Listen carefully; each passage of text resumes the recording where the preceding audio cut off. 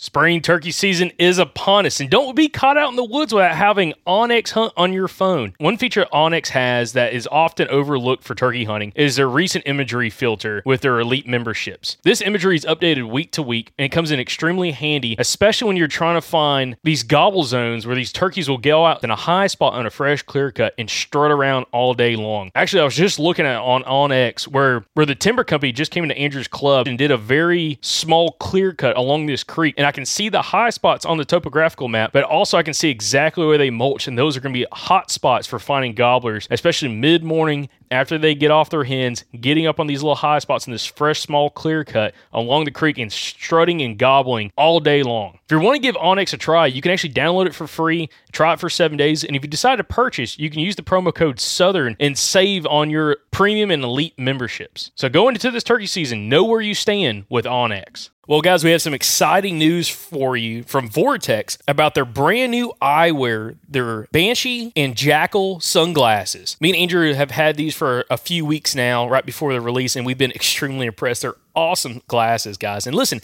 if you're needing some new sunglasses, not only do they have the VIP warranty, but they're tough as crap, guys.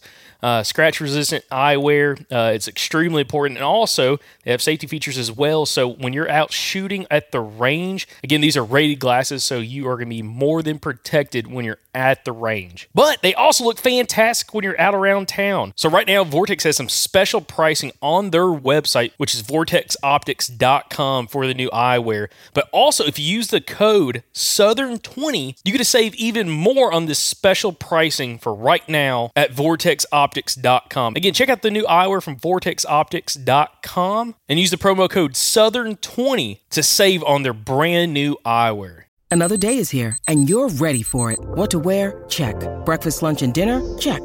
Planning for what's next and how to save for it? That's where Bank of America can help.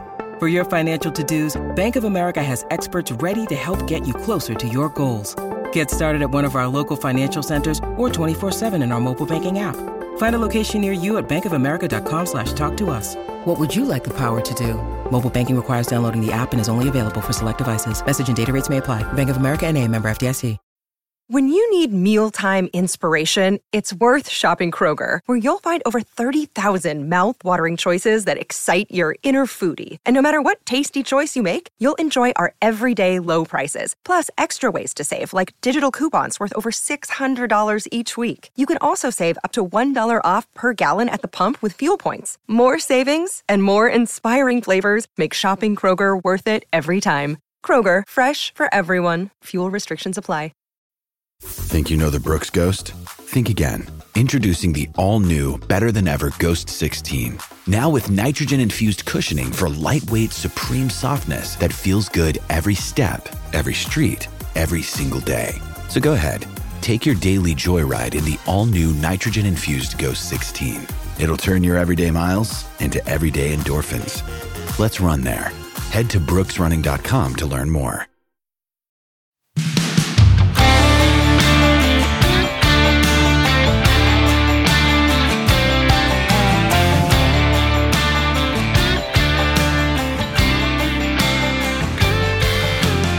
Welcome back, everybody, to another episode of the Southern Outdoorsman Podcast, coming at you this first week of October. That means it's deer season. Pretty much everywhere in our listening group, we're getting very close to it.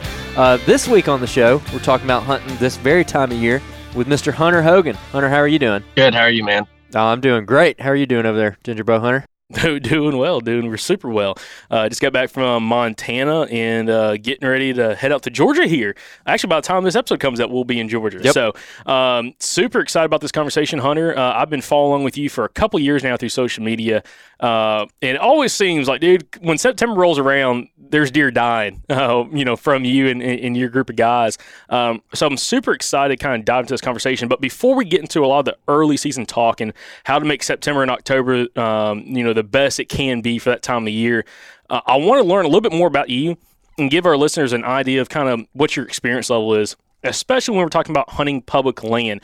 But Hunter, can you give us a little lowdown, like where in the country are you from and your experience kind of getting into public land hunting specifically? Yeah, man. I'm from Southwest Missouri. Was born and raised there, and I've lived in Missouri my whole life.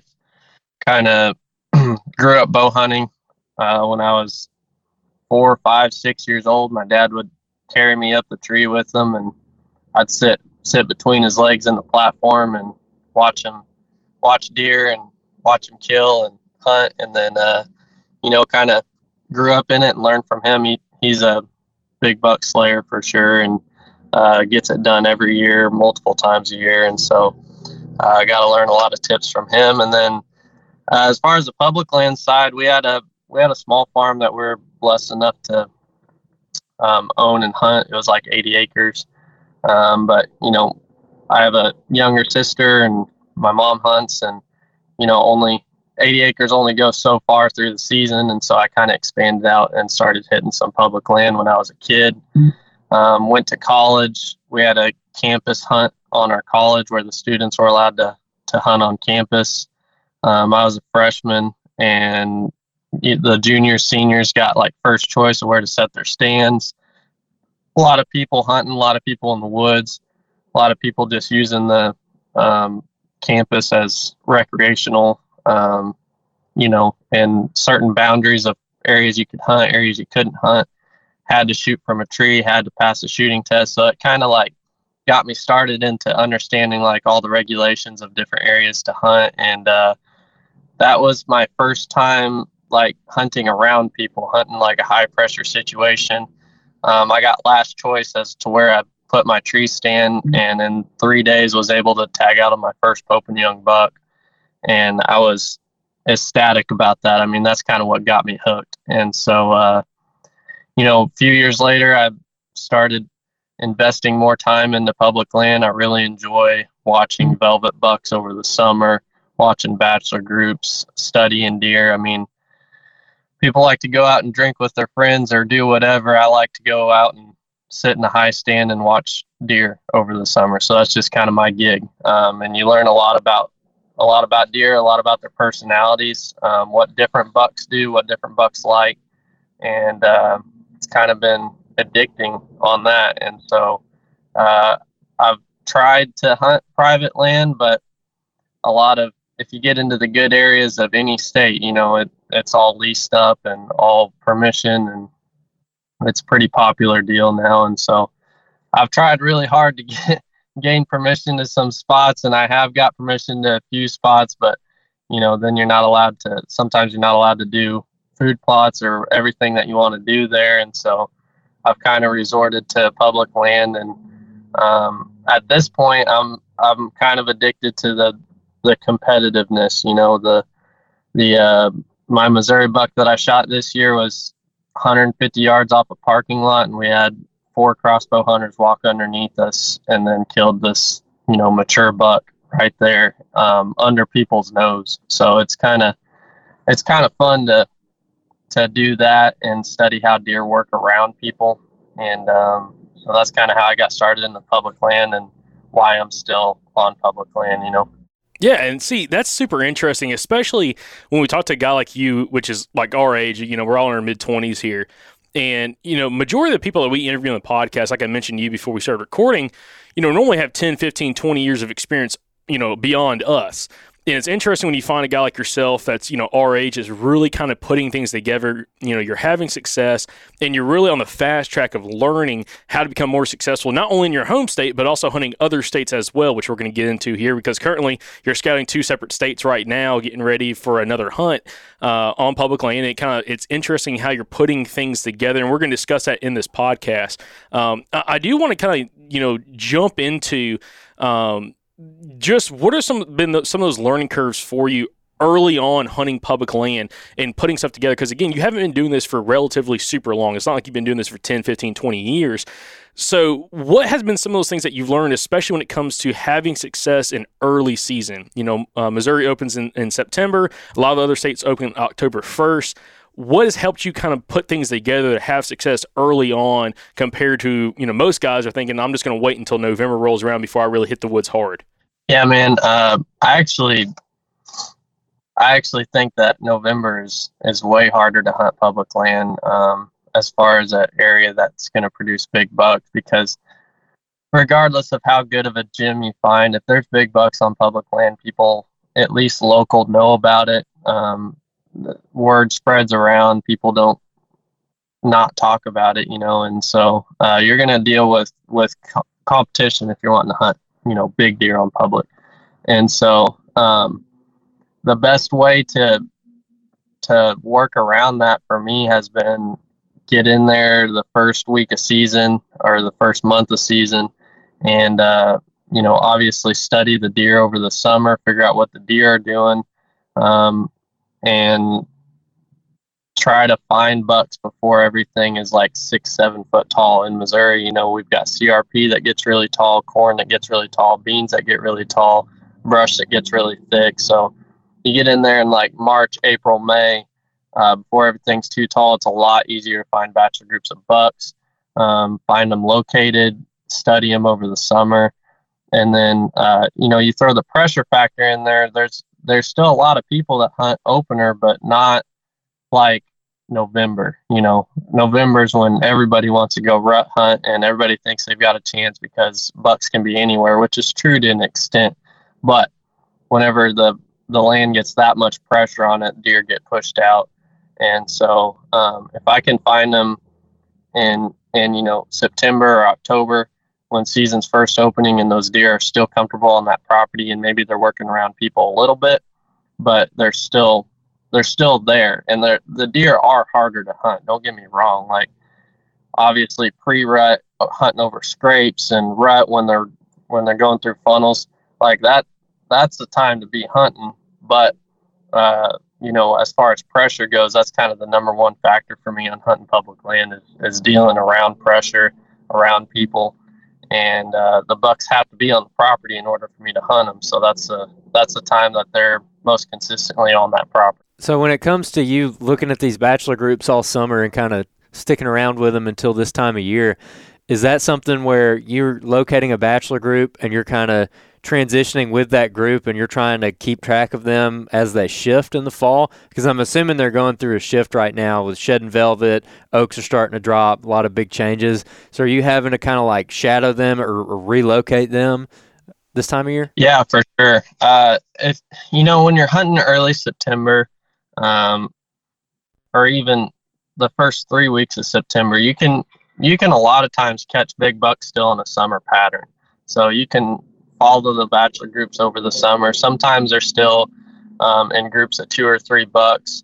When they shed their velvet, they kind of go a little more nocturnal, a little more towards like a red moon phase instead of just daylighting every day like they do over the summer.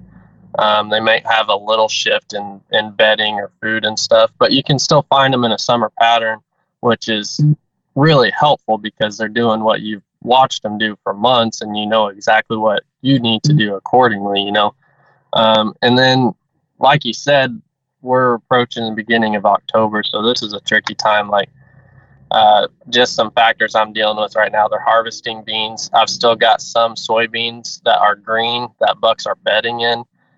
Some that are yellow, which when they're yellow, they release like a toxin that deer don't really like the taste of. And so you usually don't find any deer on yellow beans. And then you've got dry beans that they're going back to feed on. You've got corn that's dried out that they're staying in and feeding on. White oaks are dropping acorns. They could be shifting to there. And not to mention the bucks are kind of splitting up from that 2 or 3 pack that they've been in over September.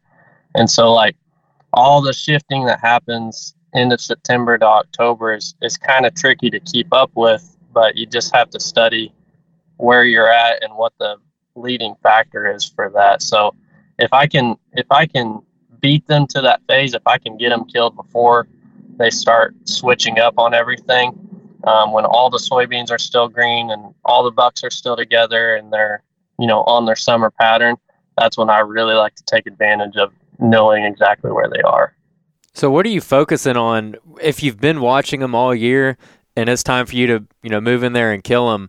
What are you making your move on specifically? What are you looking for throughout the summer, which, obviously like the time for summer scouting is past, but just out of curiosity with your tactics, what are you looking for in the summer where you're like, man, when it gets to be like that second or third week of September, I think I can get in here and put an arrow in one of these?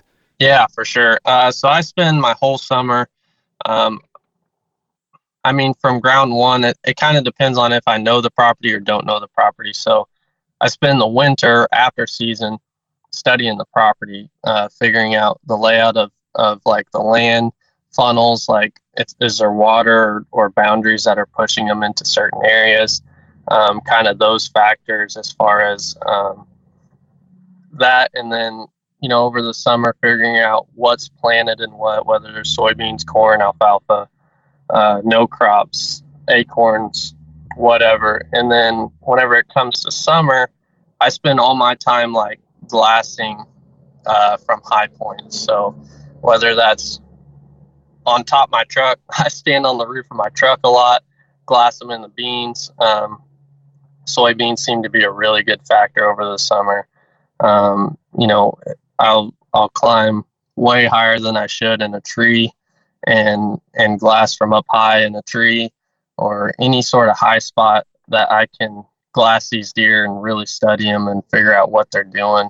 It's kind of what I focus on over the summer. And then, when you study these deer, it's one thing to have trail cameras out. You could just set trail cameras and see when they pass that, but it could be so misleading on that information. Whereas if I can study a buck for even 15 minutes one night in the summer, the main buck that I was after in Missouri this year that I didn't end up killing, and my buddy Jeff is hunting right now, I saw him once over the summer in the middle of this wide open bean field and got some great footage of him and got to study him for 30 minutes. And I went back and looked for him time and time and time again after that and never laid eyes on him. But I knew he was staying in that area. And, with the map study and seeing what other mature bucks were bedding in and feeding on and stuff, we were able to actually pattern that deer. And Jeff was like 30 yards from him just the other night. And that was months ago whenever I saw that deer. I mean, being able to watch their body language, watch what they do, where they go, where they come from, is just so much more productive than just a trail camera picture. That could be, a trail camera picture could be them spooked from a coyote, and just ran past your camera. I mean, there's like so many factors that you can just watch whenever you're studying these deer and actually laying eyes on them and glassing them. That tells you, what type of things you need to get ready for whenever season comes around. Absolutely. Well, I don't want to spend too much time on the early September hunting because that's kind of already passed, but you're getting ready for a hunt right now for this first week of October. What are you doing for this specific hunt, getting ready for it? We are in Illinois and Indiana right now, kind of jumping back and forth from both, which open October 1st. And as y'all probably know, Illinois gets just absolutely pounded with pressure. And so I came here last year, end of October, and found like 12 or 15 guys hunting one buck. And I'm like, this is pressure like I've never seen before. So what we've been doing these last few days is kind of trying to figure out what's going on here. We walked a bean field edge and walked some white oak flats yesterday. Found some scrapes along the beans and found acorns falling. And then in the evening, we actually just spent driving around. Thought about getting in a scouting stand where we could see a lot, but the area I was in, you could see a lot from the road. And so just found some high points that I could get up on the top of the truck, glass. We found some bucks in dry beans, some bucks in green beans, and then some bucks were headed towards the oaks. And so I've kind of got a mix of stuff that I've got going right now. So what I'm really focusing on is being prepared for high pressure. I've already found these bucks over the summer. I've already know that they're in this area, which is the main factor that I look for, and just knowing that there's good quality deer in that area. And I've been doing a lot of map studies as far as where do I think most people would go? Where do I think a guy would think that a big buck will be? Or where will a guy go that's going to bump this big buck that I already know? And I'm going to set up, if I can't get on top of that big buck first, I'm going to set up where this buck's going to go whenever he gets pressured. And so that's kind of that's how I've killed most of my public land bucks, is actually off of people pressure. Is just if I was this big buck and I'm in this patch and I'm in this bedding and feeding area, and people are going to push me out. Where am I going to go? And sometimes you'll even see that over the summer. You'll see like dove hunters go into bedding areas and push deer out, and you can watch where that deer goes into a secondary bedding, or recreational hikers. And sometimes these deer will just circle around and bed right back down where they were because they're used to a lot of people. So I've been just driving around, glassing. We'll probably hang some sets, look at some sign, try to locate these bucks again, see if we can see them a few days before season, and then just get a game plan together as far as where we need to set up when this high pressure of people hits, and try and catch them getting pushed out of their area. Now, Hunter, one thing that you've mentioned just now was a lot of these bucks that you've kind of killed them based off the hunting pressure in the general area and kind of being where those bucks want to go once that pressure gets up.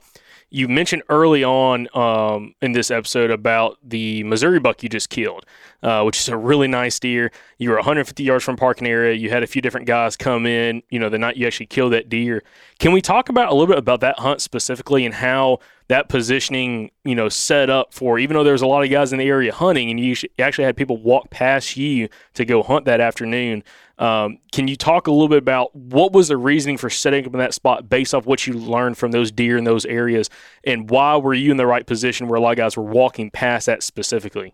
Yeah. I mean, the main reason there's so much pressure right under my stand, we literally had 4 different guys walk under our stand and wave at us as they went by.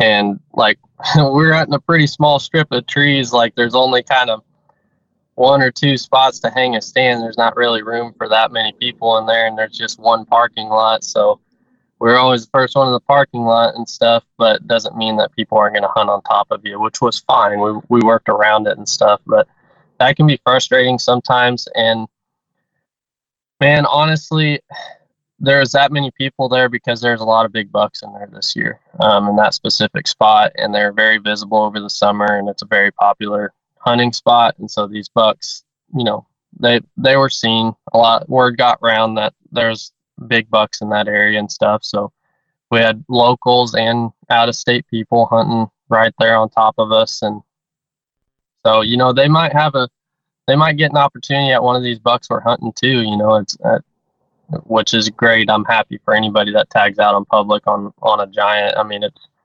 it's a hard thing to do, but we had these people walking under us, and the number one factor that I try to focus on, and is hard for people to understand on public land, is deer don't do what deer usually do. Like, I know certain properties where deer don't go under trees. Like, deer don't use funnels, and it's because the pressure's in the trees and the people are in the trees and the funnels, and these deer adjust what deer usually do to what the people are doing. And so these people kept going into these trees, and hanging sets and walking through it and stuff, and it just pushed these big bucks just outside of it. And we happened to get in one lone tree, and we were 40 foot in the air. And the reason for that was so we could see down into this tall corn and CRP and beans that were below us. And it was really going to be a scouting set to where we could try and watch these bucks outside of all the hunting pressure that night. And we just so happened to have one that was bedded within 150 yards and came right under us. So it really wasn't the plan to kill or the move to kill that night, but it worked out to where it was because these deer got pushed out in there. So people tend to focus on what deer should be doing. A deer should be bedded in thick brush coming out into soybeans, like deer do over the summer. You should be able to hang a set on a field edge and get a shot at a good deer. And that is what a perfect private land spot with no pressure and the deer doing what whitetail should be doing would do. But where we are, they're just focused on getting away from people, whether that means bedding in a swamp, staying in places that people won't go, even laying out in the beans and just staying out there away from trees because there's people that's busting them in the trees and stuff.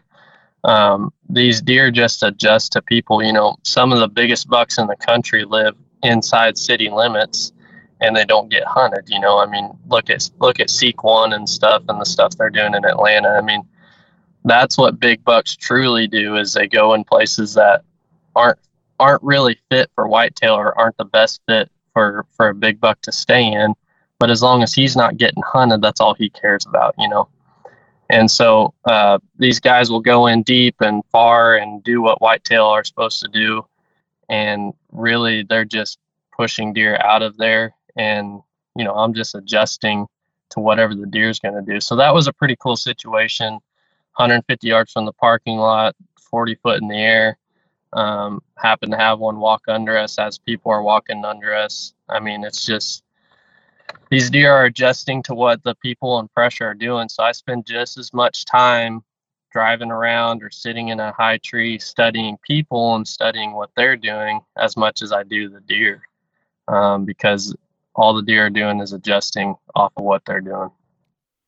To what extent are you studying people as far as driving around? Like, are you just looking for trucks and parking spots, or are you even, you know, looking at like empty parking lots to see if there's like tracks going in, or looking for trash or flagging tape? You know, how do you get a general idea of the hunting pressure in your area and then making a play off of that? Yeah, mainly just vehicles driving around and parked and stuff. And you know, sometimes you can cruise around and watch where people are walking in. I don't want to like be a creep or anything and be like watching these guys hang in an exact tree. And I understand that they're trying to, you know, keep all their stuff a secret and work off their hard work and stuff. So I don't want to intrude on that.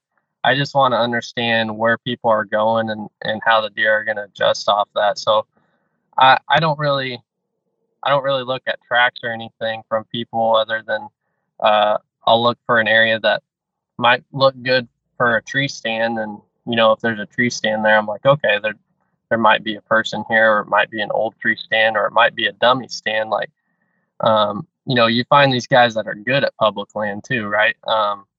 And these last few years, there's 3 other guys that I've met in my area. They're named Austin Culverson, Jace Allen, Charles Golson, and we actually have a group chat now.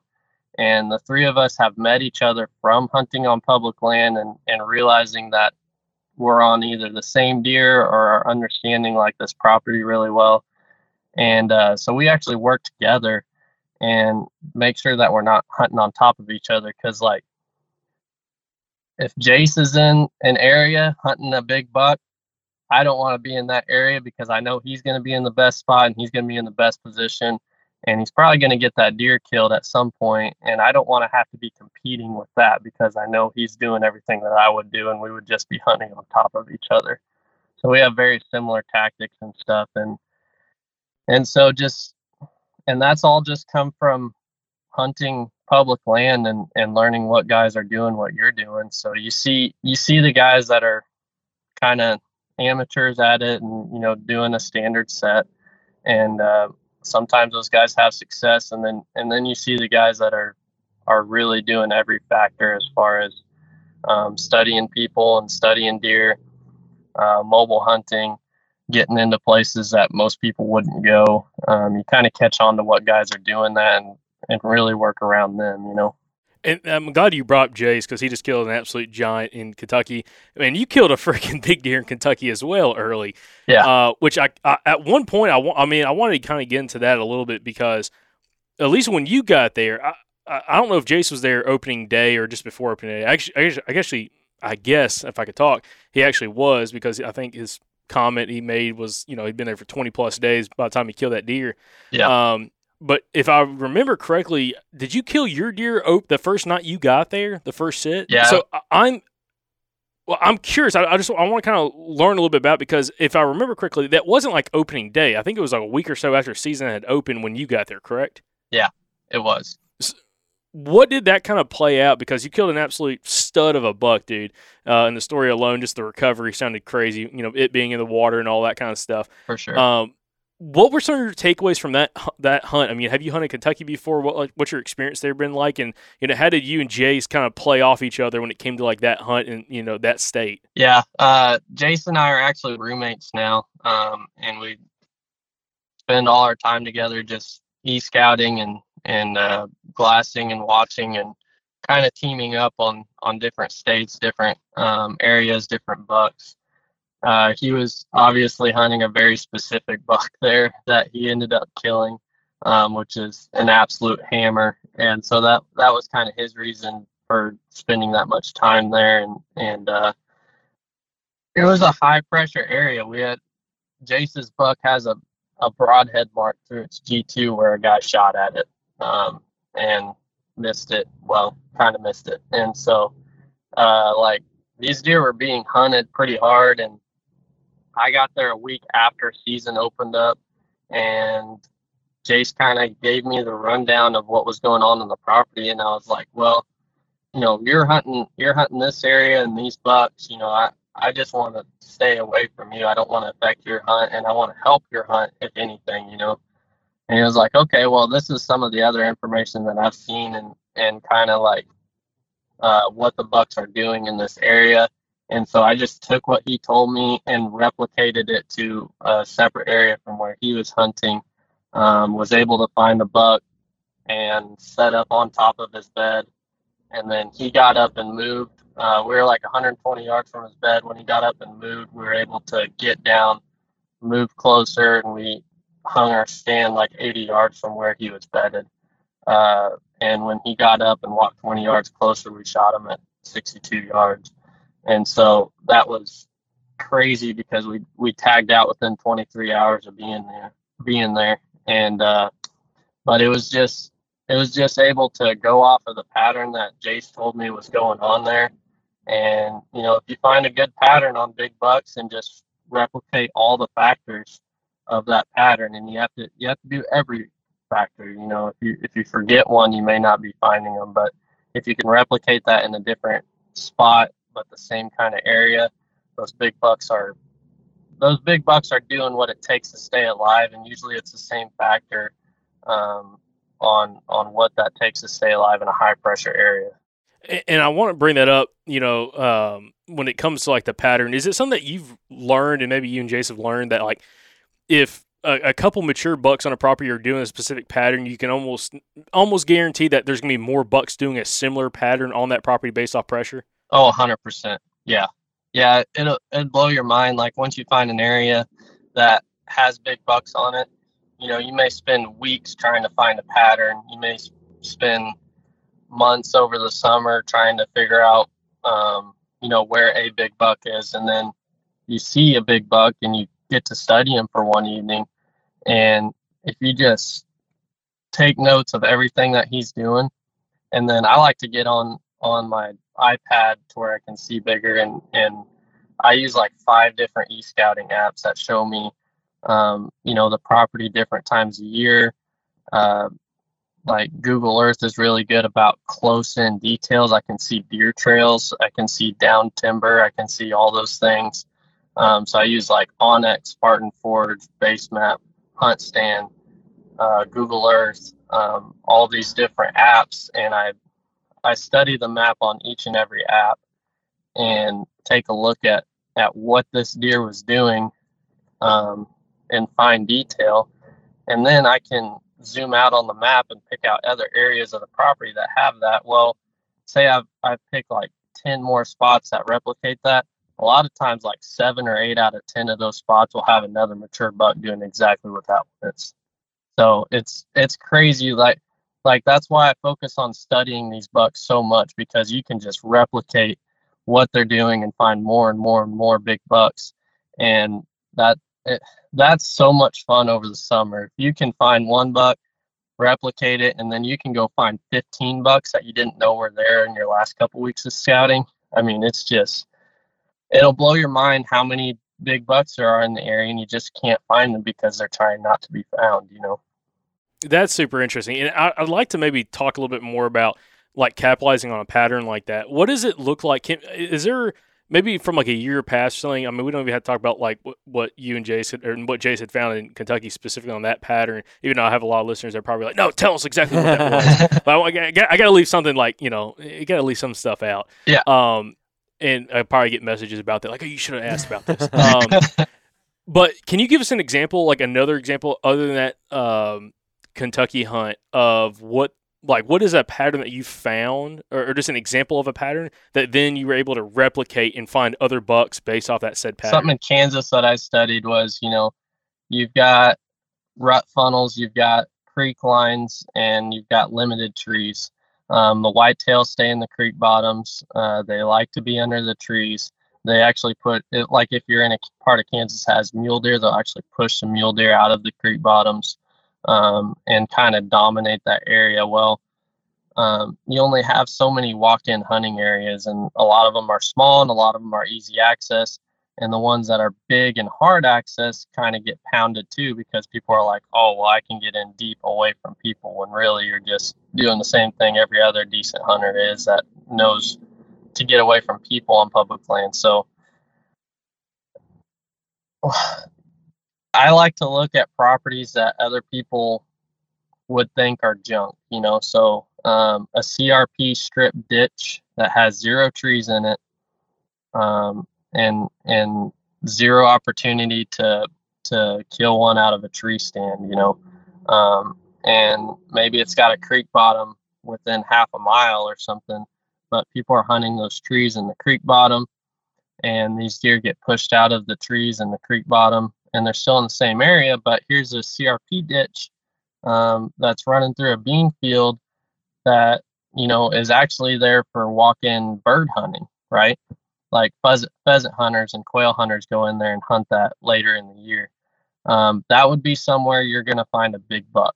Like, people aren't going to think of a whitetail being in there, because whitetail shouldn't be in there when they're not pressured. But when they get pushed out of where they want to be and they get pushed into spots that people say that ain't worth hunting, that's where the big bucks are going to be. So like, that's a pattern that I would look for in that area. And if I found a big buck in that, I'm going to get on my e-scouting and I'm going to start marking all the spots like that I can find.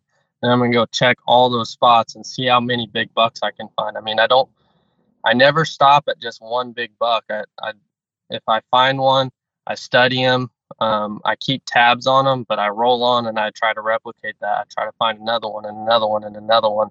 And so, like, whenever I'm out of state, especially if I go on a scouting trip for 2 or 3 days, the more big bucks I can find, or the more mature bucks that I can find doing a pattern, the more like successful I'm going to be when I go out there. If I go back for one and some other guys found them, some other guys hunting them, has them pushed out of them, or even already killed them. I've had that happen before too.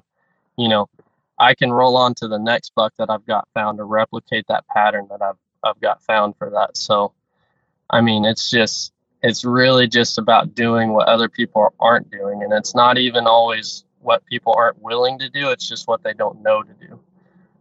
So, people think, well, I'm going to go in deep because nobody else is willing to go in deep. If you've ever hunted Colorado, that's not true. And so, like, if you go in deep, that's great and all. That's just a starting point of effort, like putting in more effort than most people would. That's a great starting point, but it's not a guarantee to finding big deer.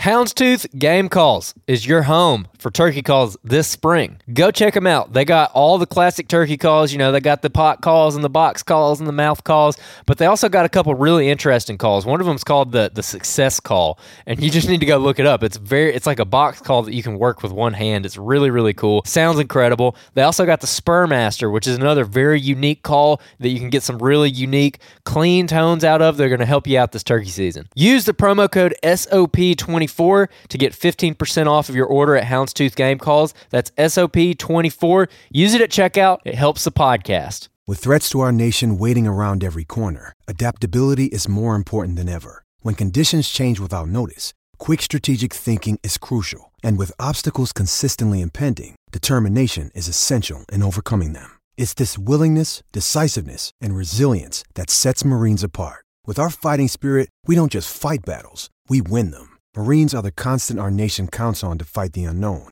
And through adaptable problem solving, we do just that. Learn more at marines.com. TruLock Chokes has been made in Georgia since 1981 and offering a wide range of chokes, over 2,000 different chokes for all kinds of shooting activities. You might be wondering why you'd want to purchase a TruLock choke, and it's to improve your shotgun performance, absolutely guaranteed. And as a great example, we have Andrew Maxwell here. And Andrew, you've had some pretty good luck, again, kind of switching out chokes and trying out the Precision Hunter choke from TruLock. So, Andrew, what's been your experience so far? Yeah, I've used the same choke for several years now. I never really thought much of it, and I got the TruLock choke in. I patterned my gun with the first choke at 30 and 50, and then I switched to the TruLock and changed from 30 to 50. And the 50-yard pattern on my gun with the TruLock choke is unbelievable. Like, everybody's jaws were dropping. Like, when we were out there with Mike and Sam, we were all super impressed. I mean, it's throwing a better pattern at 50 now than it was throwing at 40 before my old choke. And Andrew, you're shooting the Precision Hunter choke from TruLock. It's a great option. Same chokes I have in my shotgun. So guys, if you want to give TruLock a shot this spring, you can head over to TruLockChokes.com. That's TruLock chokes.com. You can also use the promo code Southern at checkout at TruLockChokes.com and save 10% on your order. Again, give TruLock a shot this spring, especially if you're not happy with the performance of your shotgun, and shoot with a more deadly pattern with TruLock. Hunter, one thing that you're talking about here that we get from a lot of guests who are very successful every season, especially on multiple bucks, is like you're building that inventory and you're going to have options when season gets here. And so you can kind of roll through, and if your plan A, B, C gets messed up, then you got plan D, and you can just roll on to that one. When you're going and you're kind of building your inventory and you're trying to find all these different deer, are you trying to focus on finding them in areas that are very huntable, where you feel like you can, even if it's, not like a CRP field, or if it's only a CRP field and there's no trees there, you're like, oh, I'll just have a ground set up. But are you seeking things out in areas where you feel like you can build some kind of advantage as far as huntability, or are you just trying to find them just wherever you can find them and then figure it out later? I'm a strong believer of everybody has their strengths, One thing that Jace has a really strong strength for is reading sign. I'll go out and scout with him, and it just impresses me time and time again how accurately he can read like tracks or like scrapes and rubs, find a track in it or find a pattern just based off of what he sees on the ground. That's something that he uses as an advantage for him, and so he can go into like some thick autumn olive or thick briars and brush and or whatever, and he's like, okay, there's a mature buck living in here, this is his bed, this is his track, I know I can like start patterning this area. That's not a strength that I have. I'm not that good at reading sign, and so one strength that I do have is I'm able to shoot a long ways and I can spot and stalk good. So as far as like huntability spots, I actually look for areas that are probably outside of most people's realm of hunting. So areas that are hard to get on the bucks produce a lot of big bucks because people can't get them killed. And so, if I have to hunt an area where I need to get out of my tree and spot and stalk, or if I need to hunt an area that is really tall, thick stuff, those areas are where I prevail and I have comfort because I know that other people that are getting in there, they might be finding those big bucks, but they're not getting them killed. And those bucks know that, and they just work around those people. And it's probably going to give me an opportunity that most people can't take an advantage of. So that's kind of my strength is, spot and stalk and long distance shooting is something that I'm comfortable doing.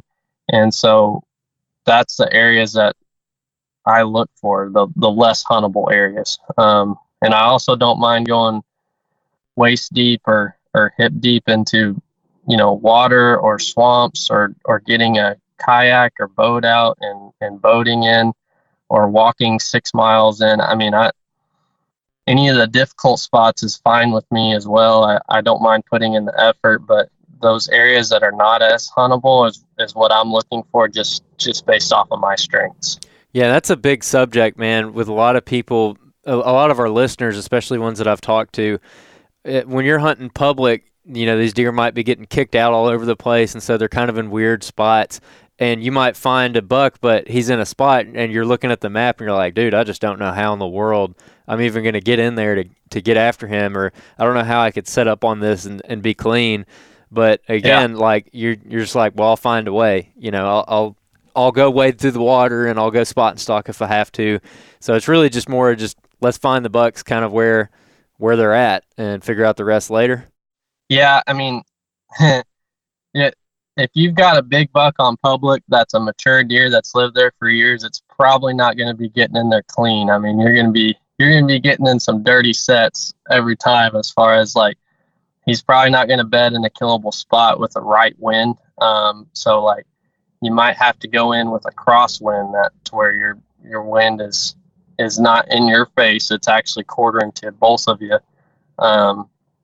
You might have to risk sneaking into his bedding area and take your boots off and walk in your socks and take your time and walk with the wind and get right up on him because he's in thick stuff that you can't see through. I mean, if you've got big bucks on public land, it's probably not going to be like a clean set. You're not going to be able to wait until, a week from now the wind is perfect. You're going to have to figure out how to access from the other side and make your wind perfect. So kind of once you have one found in the area, you just have to figure out how to make it happen.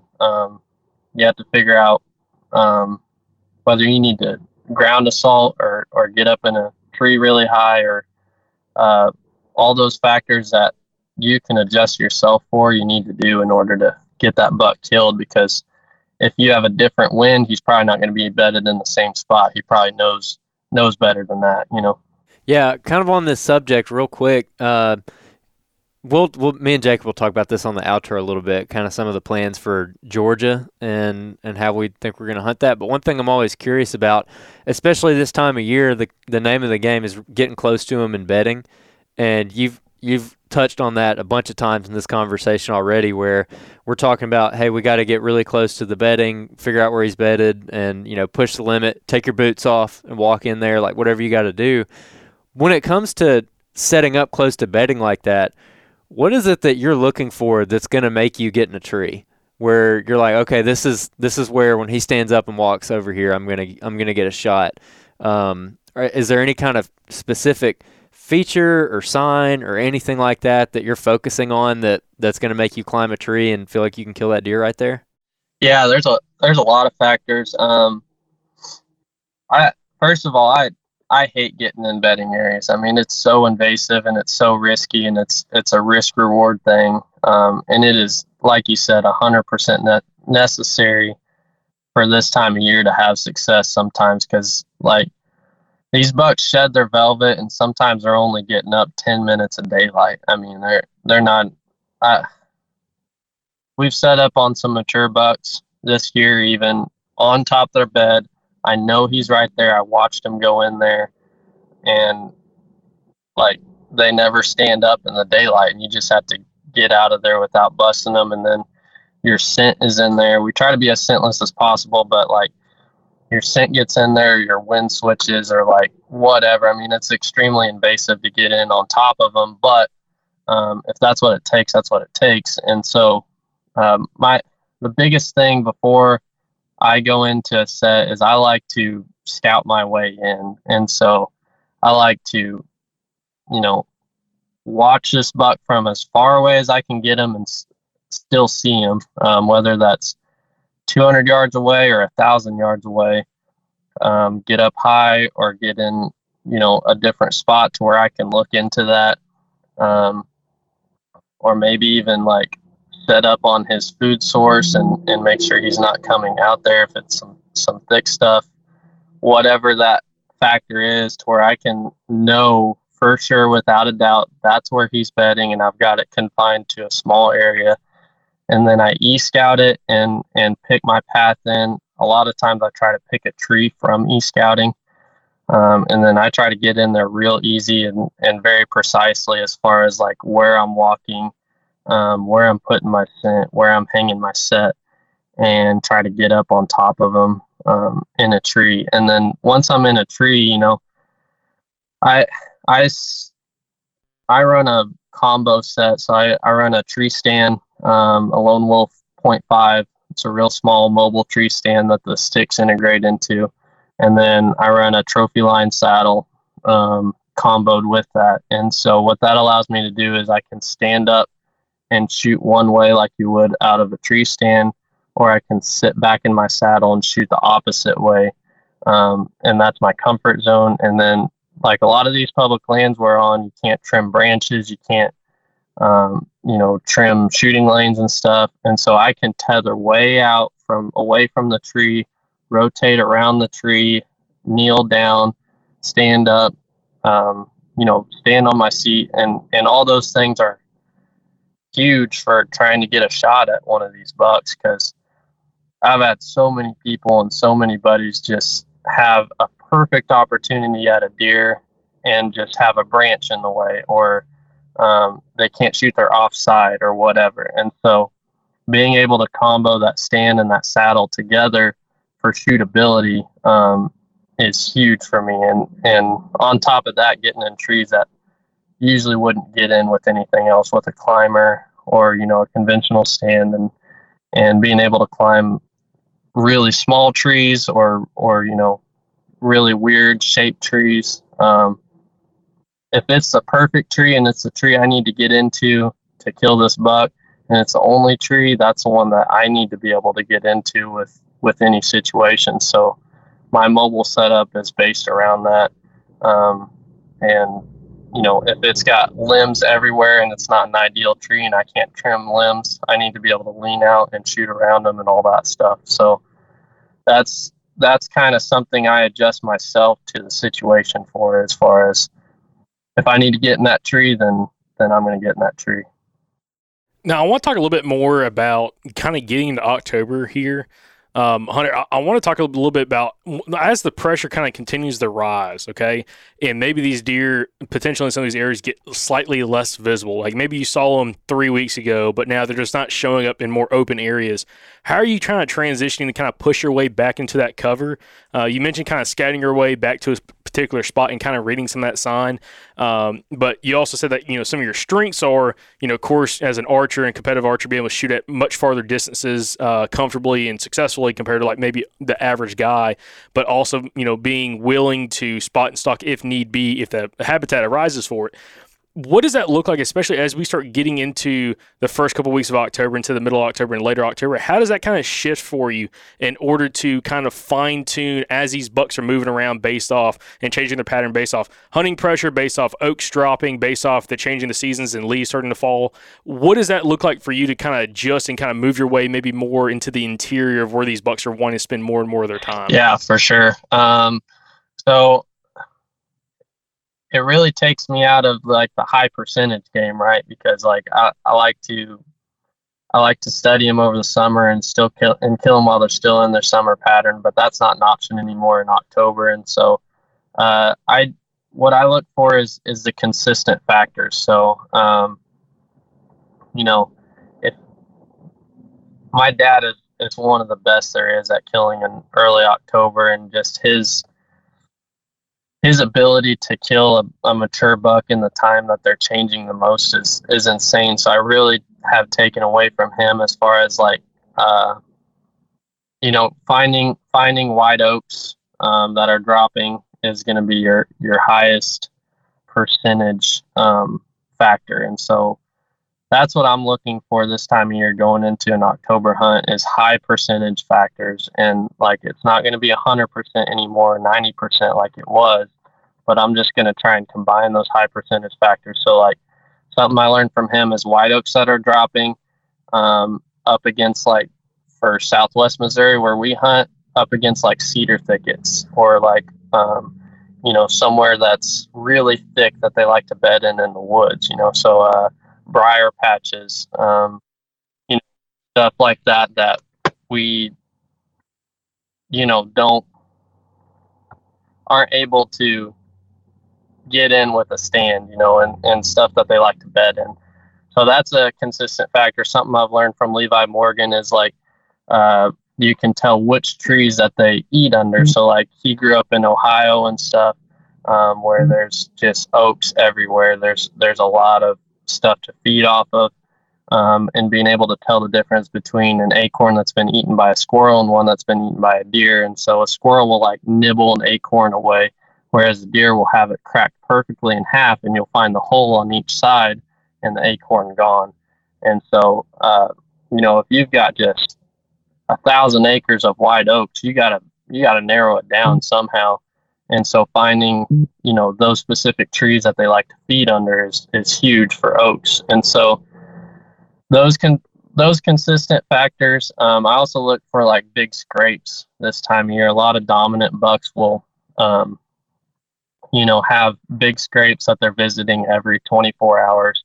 And it's a little early for that still, but if you can find a scrape line that's been hit and freshened up a lot lately, if you're able to run cameras in that state, we can't in Missouri, but you can in other states, like throw a camera up on that scrape, figure out what that caliber of buck is. If it's a mature buck and he's controlling that area, maybe he's switching his pattern up, but like if you can locate his area that he's dominating and has all the other bucks pushed out of, because it's that time of year where they're splitting up, dominant bucks are kind of claiming their area.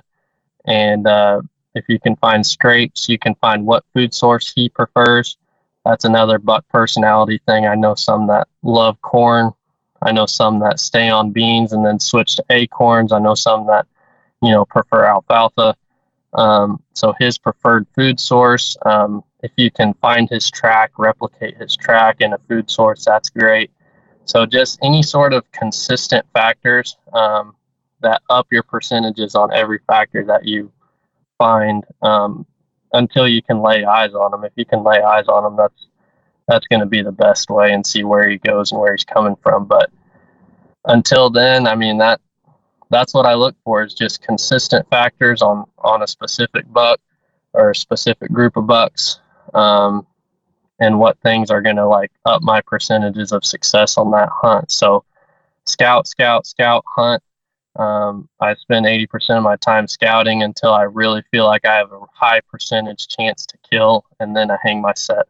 And again, with the mobile setup, if he's staying in some thick stuff, or if he's, if he is staying like away from field edges and stuff, being able to take that mobile setup, get into a spot quietly, get set up on top of them, just another factor that's going to up your success rate.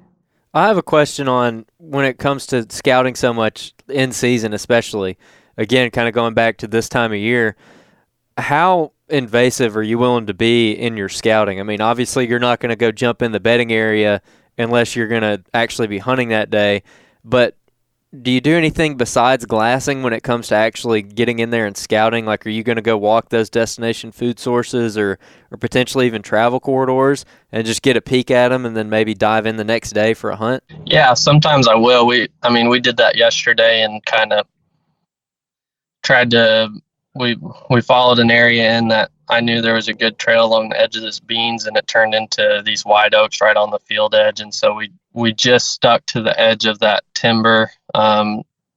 We found like 3 or 4 scrapes in a row along that field edge. We saw some pretty decent tracks. I was able to glass that bean field later that night. Right at dark, we came back there, got on top of the truck, glassed it, found the 2 bucks that were making those scrapes, figured out where they were bedding, where they went into. I mean, there's a solid, we spent 15 minutes on the ground and then 15 minutes glassing, and we're able to find those deer and figure out where they were going. They weren't shooter bucks. They were probably 4-year-olds. They weren't super old, but nonetheless, we were figuring out a pattern to at least work off of to find some better quality bucks and stuff. So, I really don't like being invasive. I don't like getting in bedding areas and studying stuff. I try to e-scout, and I always go back to the map. I always go back to my screen and try to figure out, at least off there, what areas look good for bedding, what areas they might be feeding on. Try to get a game plan just off the map as if I was there. I mean, it's a bird's eye view, so you can really see more than you think with that, and try to get even a game plan for that, as where I'm going to walk, where I'm going to look for a sign, and where I might hang a camera. And so I just do my scouting from my app, and then if I need to lay eyes on the ground, I get in there and lay eyes where I picked out to lay eyes with my e-scouting. So I always go back to that. That's just my most consistent factor to be less invasive. It's the biggest tool, is like, if it's kind of an open area or really not crazy thick brush, and I start by drawing the roads around that area. I drive every road. I turn my tracker on. I mark like everywhere I can see from the road, everywhere I can't see from the road, and then try to pick out a spot that I can see all the places I can't see from the road, whether that's like a scouting stand or a route that I walk in and walk back out. And so that's how I try to stay less invasive. If I need to get into a spot, I will, especially like a travel corridor. I would rather go into a travel corridor than a bedding area, and try not to be too invasive, but at the same time, if I need to see the sign in there and I know that there's a good buck in there, you can even scout your way in and hang a set and hunt. But usually I try to have a game plan for a kill before I hang and hunt. So, kind of getting to a point of wrapping it up here. When you have a buck that you're hunting, and let's say you make the dive in there and you're going in there to kill him, and let's just say it doesn't work out, how long are you going to keep being aggressive on that deer before you bounce to the next one? I try to get such a high percentage deal on going in for a set. If I sit even once or twice in one tree and I don't either see him or get him killed, I'm pulling out. And what I mean by pulling out is I'm not hunting right there. I'm going to back up and re-scout my way in.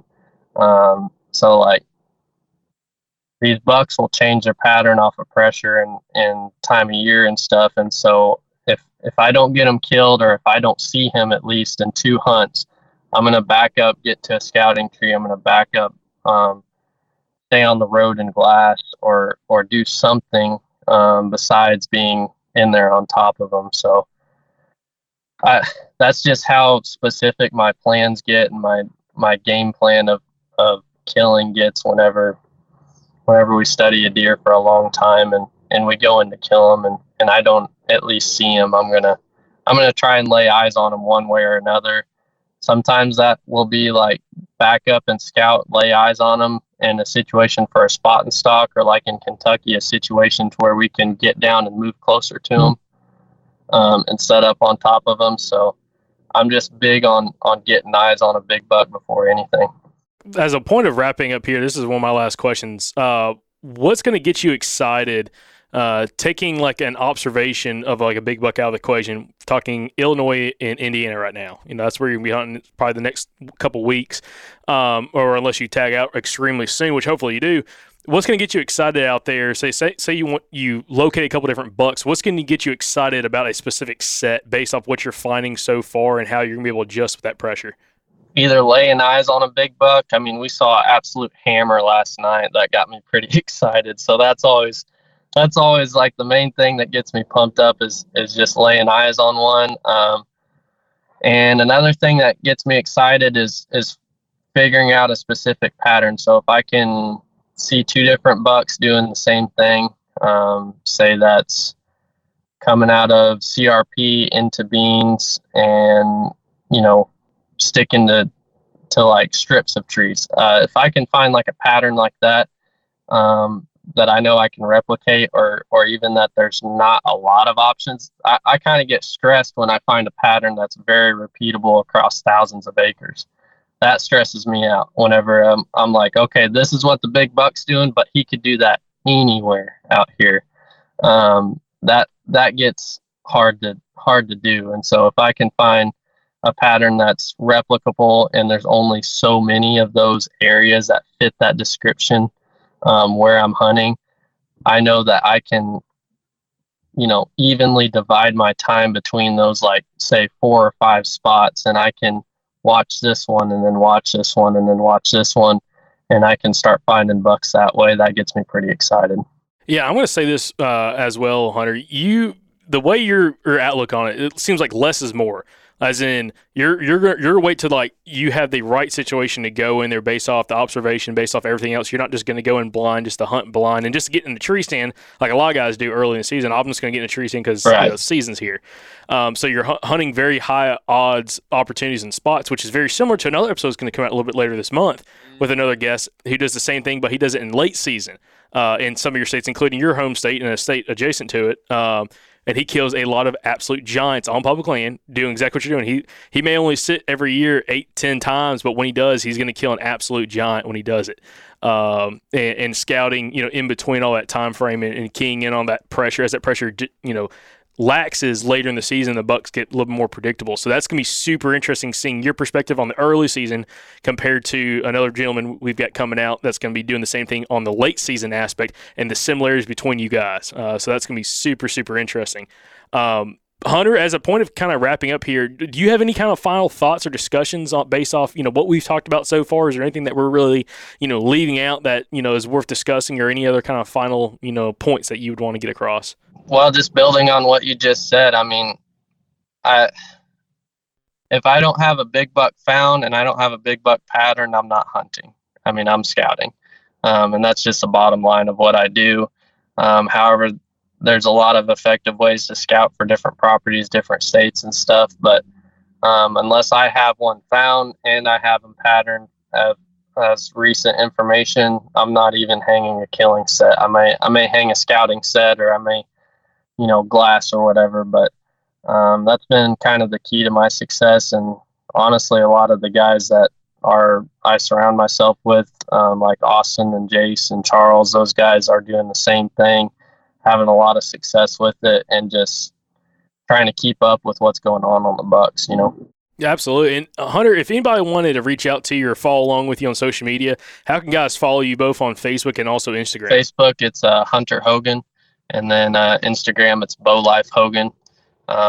So yeah, look me up, give me a follow. If you have questions, I'm always open to messages and questions and stuff. So you say that, and you might get blown up here after this episode with a lot of questions, especially about some of these specific patterns that we kind of left out. But I wanted to leave some meat on the bone for maybe a future discussion as well. So awesome. Well, Hunter, we greatly appreciate you coming on the podcast. Listeners, if you've enjoyed this episode, go hit Hunter up on social media. Go give him a follow. And also, you can harass him with any questions you want to ask him. He may answer, he may not answer, but hey, you can always ask. So, awesome, Hunter. We appreciate you coming on, brother. Best of luck to you for the rest of your season. I know it's already been super hot for you, as in getting a lot of deer get killed, but October is just now rolling forward, and you got Illinois and Indiana on the agenda list. So again, we appreciate you coming on the podcast, and best of luck to you for the rest of the season.